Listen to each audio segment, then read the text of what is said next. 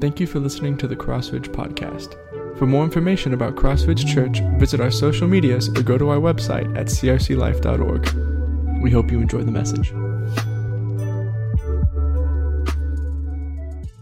Well, thank you all for coming out this morning. Thank you for joining us in worship this morning. If you got your Bibles, I want you to open up to Psalm chapter 34. We're going to be spending most of our time in the Psalm this morning, and as you are turning there, I want to ask a question. Has there ever been a time where you have tried to go somewhere only to end up being somewhere where you didn't think you should be? You ended up in the wrong place. I think everybody here has done that at some time or another. Go back long enough, you're probably in school, you went to the wrong classroom. Sitting there, you're going, man, this is a subject I don't know anything about. What am I doing here? And teacher finally says, hey, this is Physics 301. And you're like, man, I thought I was in social studies. So you got to get up and you got to move, right? Well, when I was in college, my wife, Kristen, and I, we were dating.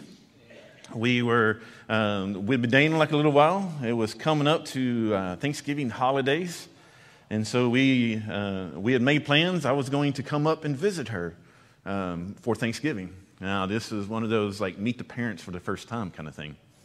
So I was planning on doing that. And so Thanksgiving time had come. She had already went home from college, and I was going to leave after I was done with work and with school.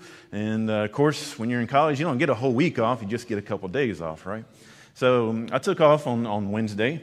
And so I start heading to where she lived. Now, she lived and grew up in Grand Prairie, just kind of right down the road. Not too far from here.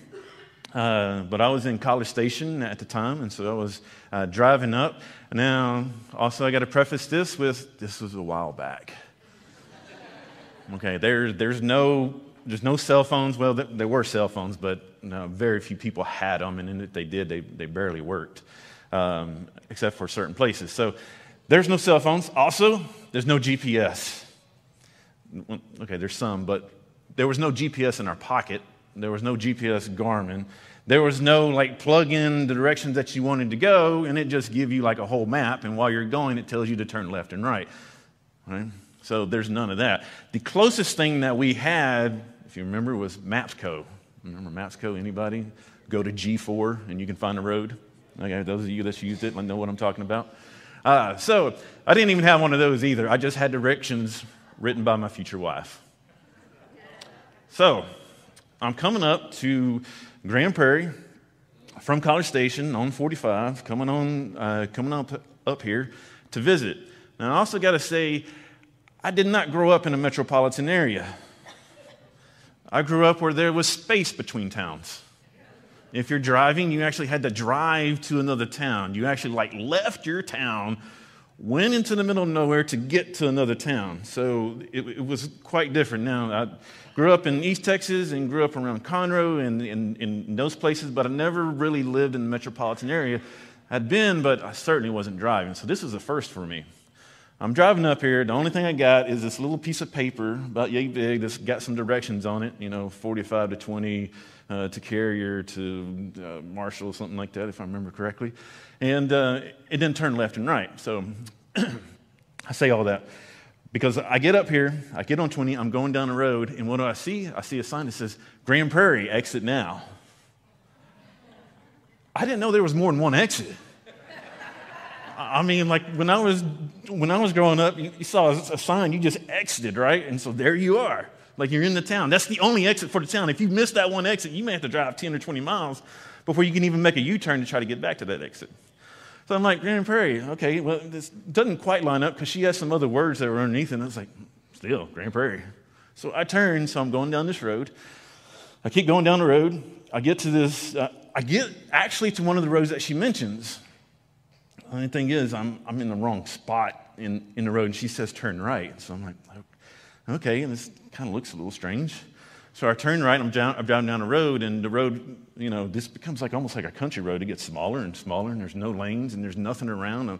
I'm in the woods. Now, this is a long time ago. Grand Prairie, I don't even know if it has any places like that anymore. And finally, I get to the dead end. I'm like, this is not right. I didn't see any of the cross streets that she talked about. I was like, well, maybe she doesn't know her right from her left. So I turn around. So I'm going back across. I finally get back on the road. I see the street that she says that she lives on.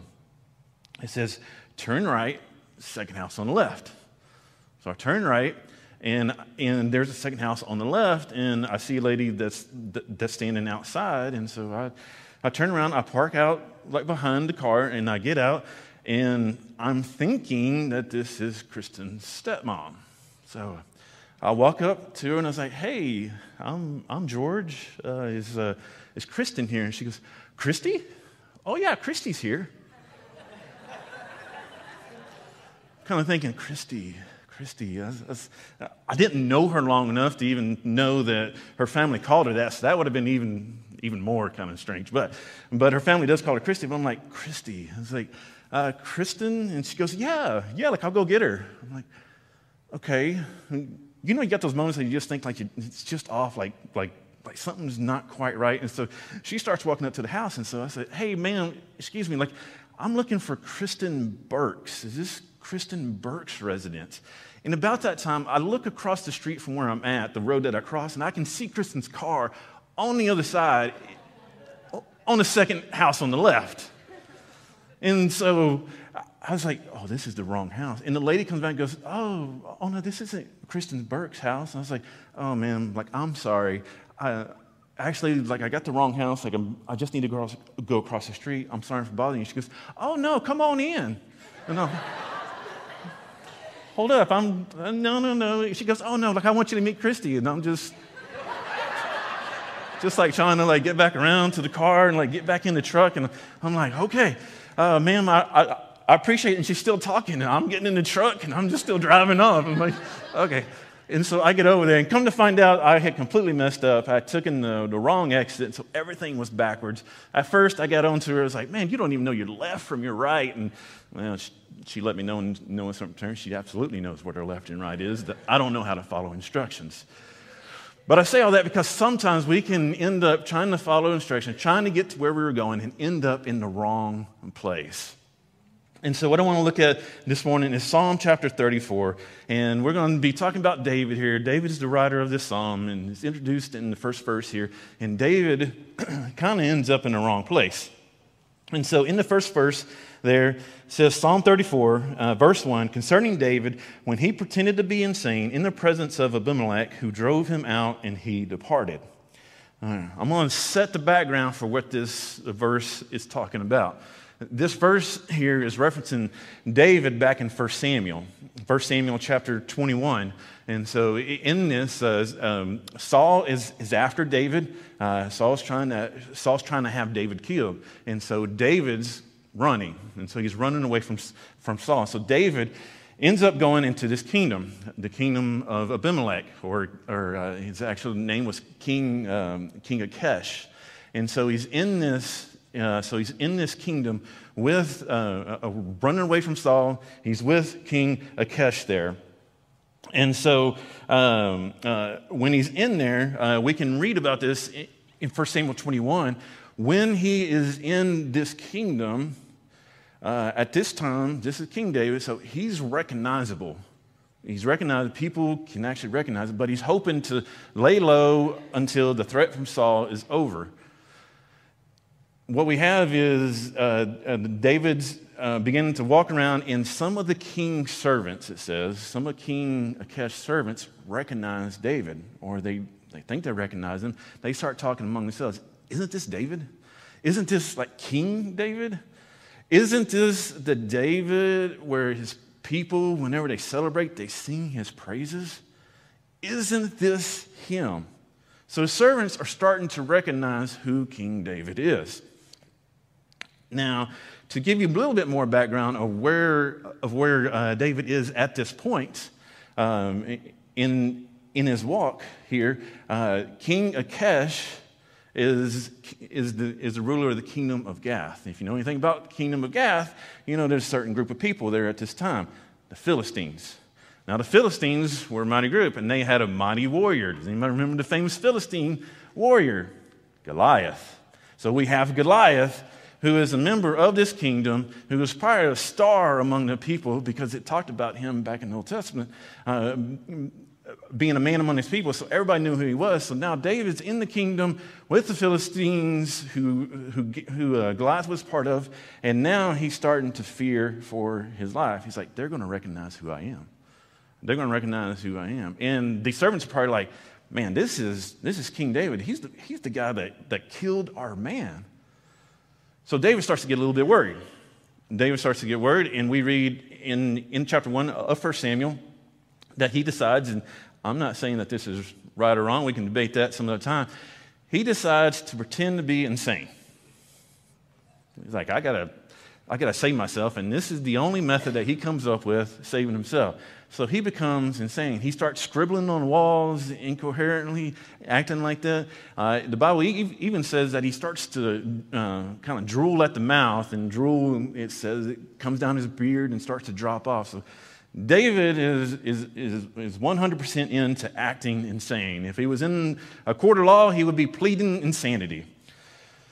And it goes on to tell us that the servants then bring the king and says, this is King David. This right here, this is King David. And King Kesh looks at the man and goes, are you kidding me? This guy's crazy. This guy is crazy. Why have you wasted my time to bring me in front of a crazy guy? And it's kind of funny. Because he said, do I not have enough crazy people in my kingdom?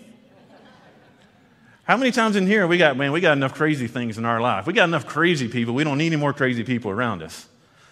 But King Kesh was like, man, do we have enough crazy people here? And I got to think at some point he was worn down like a little bit, because in there he actually, he goes on to even say, why did you bring him into me? Do I have such a shortage of crazy people that you brought this one to act crazy around me? Is this one going to come home with me? Man, he's given up. Have you ever been in those moments where like you get these arguments that you know that you're just going to lose? And you're like, man, is this one coming home with us? I just need to know so I can prepare. He ends up not going to his house. In chapter 22, we see that David escapes from Gath. He ends up going and hiding in a cave in Dallam. And it is in this time, and I set this all up because it is in this time we believe that he took time to reflect on what was going on in his life and write this psalm. So that first part there is just kind of setting up where he was.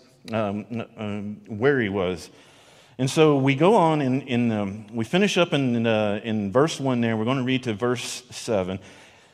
David says, I will praise the Lord at all times. His praise will always be on my lips. I will boast in the Lord. The humble will hear and be glad. Proclaim Yahweh's greatness with me. Let us exalt his name together. I sought the Lord, and he answered me and delivered me from all my fears. Those who look to him are radiant with joy. Their faces will never be ashamed. This poor man cried, and the Lord heard him and saved him from his troubles. The angel of the Lord encamps around those who fear him and rescue him. Verse 6 there, this poor man cried, and the Lord heard him and saved him from his trouble. I think we can get 3 points from this verse here alone. First point is troubles. We all got them. Troubles, we all got. I can't imagine a single person sitting in this room right now that hasn't had trouble in their life.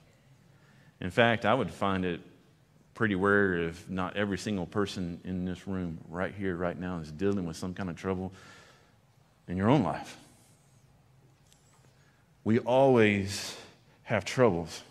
If we were completely and openly honest with each other in this moment, we'd get a glimpse of the immensity of the troubles that some of us in here are carrying. Troubles may arise from our own doubts, our doubts about what's going to happen, what's going to come out of this, doubts about our own self being able to do things, doubts about my place. We also have troubles of our memories.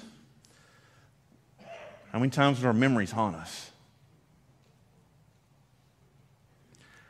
How many times do we have those times of year we do not like?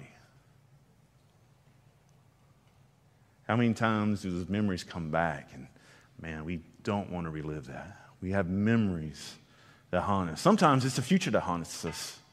What's to come? What's it going to be like in 5 years? Troubles. If I was to ask you for a moment to try to think of a trouble that you are having right now, I'll give you some time. Okay, that was quick enough. You already got into your mind. You do, don't you? Some of our troubles come from emotions. Our emotions are just out of whack, man. We just can't grab a hold of them. We can't keep them in control. Sometimes our troubles are mental. We're tired, we're exhausted, our mind's wandering, our minds goes to places where it shouldn't. Some of us suffer from depression, from anxiety, from disorders. Sometimes we have financial troubles where, man, we just don't have enough at the end of the month to make ends meet. Sometimes those troubles are brought on by our own choices, from not being good stewards of what we have. Other times, financial struggles occur because of job loss. And Lord forbid, medical issues, because we all know how expensive those are. We have troubles financially. We also have sometimes, believe it or not, trouble in our own families. I'm not going to ask or raise a hand. I don't want to embarrass anybody, but how many of you have trouble with somebody in your own family? Okay, keep your hands down. No, I'm just kidding. Yeah. We have trouble within our own families. Man, that cousin that just won't leave us alone. Man, that aunt. Man, that son. Man, that daughter. Man, that mom. And let me tell you about my mom. I'm just kidding. She's here right now. I love my mom. But sometimes we have trouble with our own family. We also have trouble spiritually. Man, sometimes we are poor in spirit, meaning that, man, we are not walking with God the way that we are. We are also poor in spirit because of the battles that we have faced. Man, we are tired. We are exhausted. Our spiritualness is just at an all-time low. And sometimes we have battles physically. Our troubles that bother us physically. Maybe it's a disease that's ravaging your body. Maybe your limbs don't quite work the way they do. Maybe getting out of bed takes a little bit longer. Or maybe it's more debilitating than that. We all have troubles, and if we were open and honest with each other, we would see just the immensity that it is. So troubles we all got. Second point is cries we all make. It says the poor man cried. Cries we all make. We may not know how to fix our problems. I gotta say, most of the time I ain't got a clue. But I know this, we can all cry out.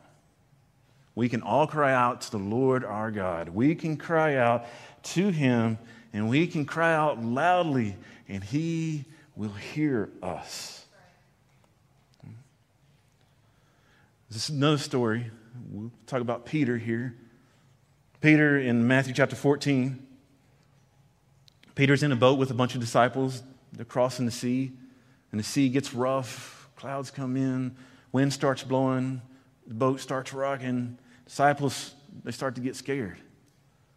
And so the disciples are on the boat, and they don't know what to do. And then when they look out over the boat and into the sea, they see this figure walking to them. And it's Jesus, but at first they don't recognize who He is. And like, man, there's a ghost coming towards us. Finally, when Jesus comes close enough and says, don't be afraid. It's me. So the disciples recognize who Jesus is. And there's Peter. Peter, always the excitable one, the one that reacts quickly, sometimes without ever thinking. Peter says, Lord, if you just call to me, I'll come to you. While Jesus is walking on the water. And so what does Peter do? He gets out of the boat. He takes a couple steps. He's walking on water. But then his eyes get taken off of Jesus. And he starts to sink. He starts looking at the things around him. He starts to sink. And what does Peter do? He cries out, Lord, save me. And what does Jesus do? He reaches down, grabs his hand, and pulls him out. God hears our cries. He also hears our groans. In Romans 8:26 says, in the same way, the Spirit also joins to help in our weakness, because we do not know what to pray for as we should. But the Spirit himself intercedes for us with unspoken groanings. I've been there, and I can imagine that every single one of you have been there. When there are times in our life where we cannot even verbalize the pain and suffering that we are going through. Nothing comes out. There are no words. There are no words. There's only the groanings. The great thing is in this verse here, it tells us that the Spirit that Jesus has given us, has brought us, helps, intercedes on our behalf to even, so that God can even hear our groans. We don't necessarily have to speak it. God hears it. God hears our silent cries. When we cry out to the Lord, we are giving up ourselves, and we are relying on God. When we do this, when we cry out, we are saying, God, I cannot do this. I need you. I'm giving up on dependence on myself, and I am relying on God. I'm depending on God when we cry out. And when we cry out, we need to cry out in honesty, in reality, and consistency. Jesus says in Luke 11:9, I say to you, keep asking, and it will be given to you. Keep searching, and you will find. Keep knocking, and the door will be opened. Keep crying out. Cry out in confidence. The author of Hebrews says in 4:1, therefore let us approach the throne of grace with boldness, so that we may receive mercy and find grace to help us at the proper time. We may be assured that God hears us when we cry out. And when we cry out with confidence, Lord, help me. With the confidence in knowing that He will answer that He will respond. Cry out. He will not turn away. Troubles we all got, cries we all make, answers we all need them. Answers we all need. What does it say there in the scripture? The poor man cried, the Lord answered and delivered him from all his troubles. God hears you. I want you to think back to when you were a kid and you were out, you were playing, you were with a group of your friends, and maybe you were in a busy place, maybe something like an amusement park, sporting event. Maybe you were playing sports. Maybe you're at some school function, wherever that you were. It's loud, it's kind of chaos. Think back to when you're a little kid and you hear that voice, son, daughter, or your name being called, George. Oh, I know that's my dad. Good or bad. Oh, that's my mom.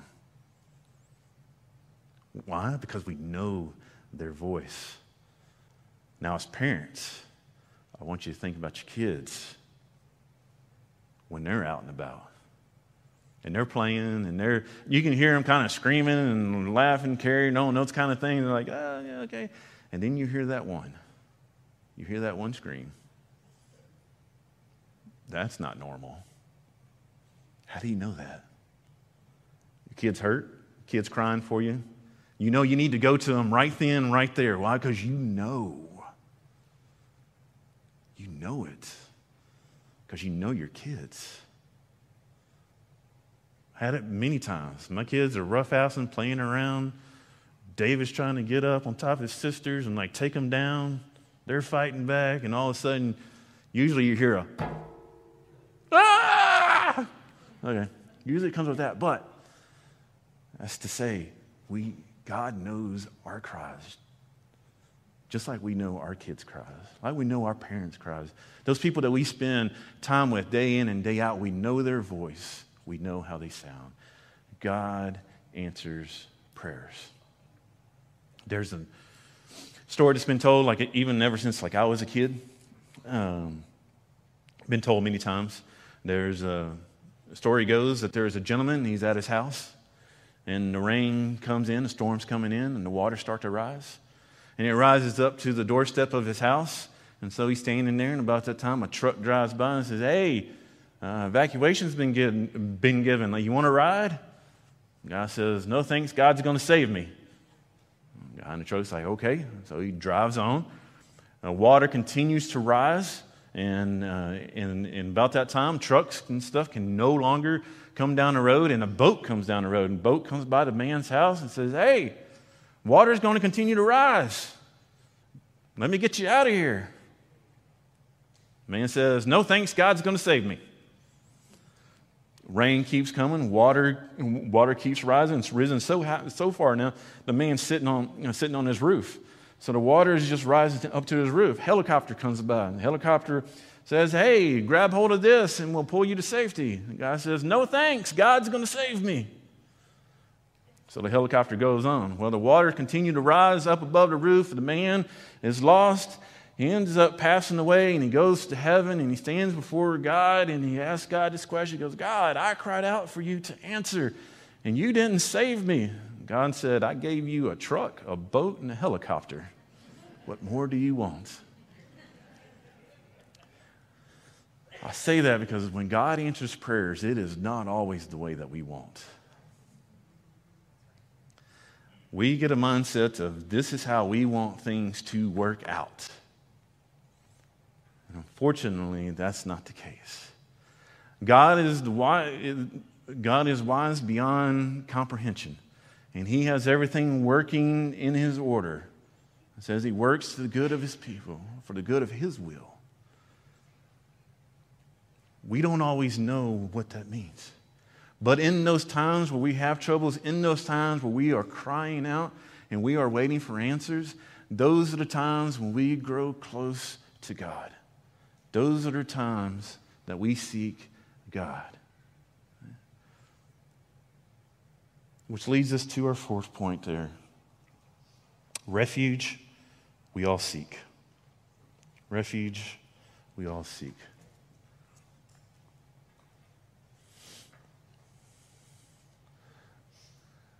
Now, when we get into verse 8 there, it says, "Taste and see that the Lord is good. How happy is he that finds refuge in Him." Taste and see as the Lord is good. This morning we sing a song that references that. "I've tasted the goodness of the Lord and found the sweetest of loves." Man, that is encouraging there. Being able to find that refuge in God where our shame can be undone, where we can be free for sin, where we can find salvation. Man, we taste it. Like, how do you taste God? Like what does that even look like? Tasting God. Man, I gotta tell you, there are these restaurants, man, they're Brazilian steakhouses. Some of you may have been there. They taste really good. They just keep coming around, and you got this like little red and green card, and as it's green, they just keep bringing it to you. You keep tasting it. It's like, oh, so good. Oh, so good. Don't stop. Like, you don't even want to turn the card over to red because you know it has stopped, but you can't eat anymore, and you just keep going. Like, man, fill me up. Man, taste and see that the Lord is good. Experience for yourself that the Lord is good. I don't pray for anybody to go through troubles. Man, it would be great if we could go through this walk, the Christian life, and not face troubles. But troubles are just part of our lives. They are what happens.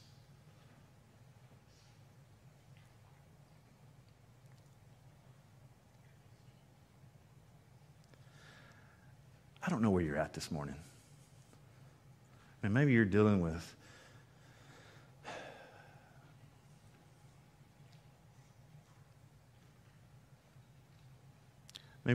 something that's going to change your life, and you have no idea what to do.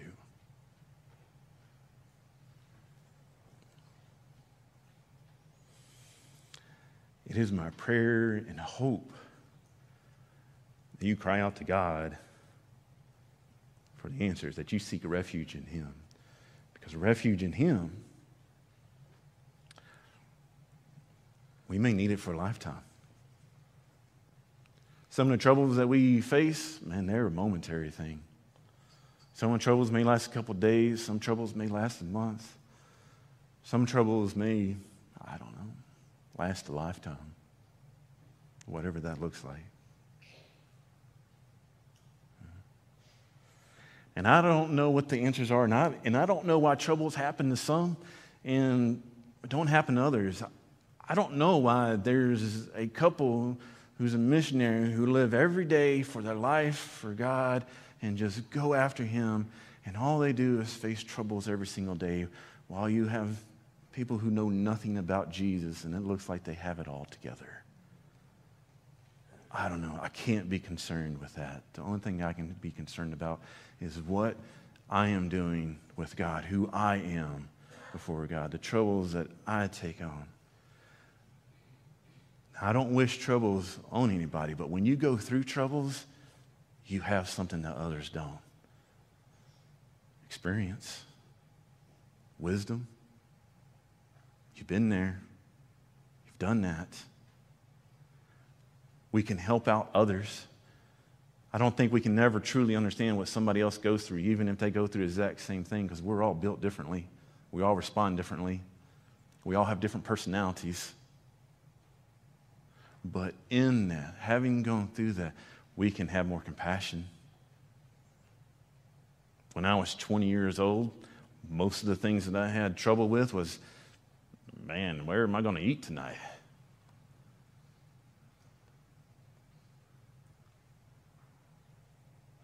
When I'm 48 years old, it's a little bit different what troubles I have.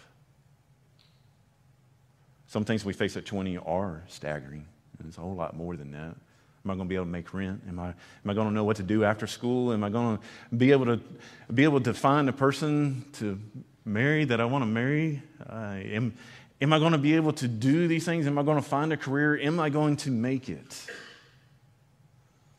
And for some of us, we've already gone through that, and we look back and say, well, just wait till this. Hey, we got to recognize that at that time, and that's tough. That's tough, like that unknowing. We may understand because we've been through it. So going through troubles gives us the experience to be able to share with others, to be compassionate, to be empathetic, to be able to minister to them the way that Christ has ministered to us. So I pray that you seek refuge in God. King David here, all throughout the Psalms, man, refuge is spoken more times than I can count. Talking about finding refuge in Him. Man, I pray that you do that, wherever that you are this morning. This morning, as the worship team comes, I want you to take time this morning. Man, if you're going through some of that, if you're going through some of those struggles, and we have an altar that is right here. You can come up here, you can pray. If you know of somebody that is going through something like that, go grab them. Go grab them. Man, pray for them. If they won't come up here, man, pray for them right where they're at. Grab hold. The blessing of somebody being able to pray over you is beyond words. When you pray over somebody, you are blessing that person. You are calling on the all-powerful God on their behalf, using their name. How much better of a blessing can you get than that? And see, refuge isn't just about being alone. Refuge is also about being together. People talk about walking the Christian life, and I can do it on my own. I don't need to go to church. I don't need to be with others. Man, God didn't build us that way. God built us to be together. You know, eventually King David, he wasn't alone in that cave. Family and friends came to him, seeking refuge.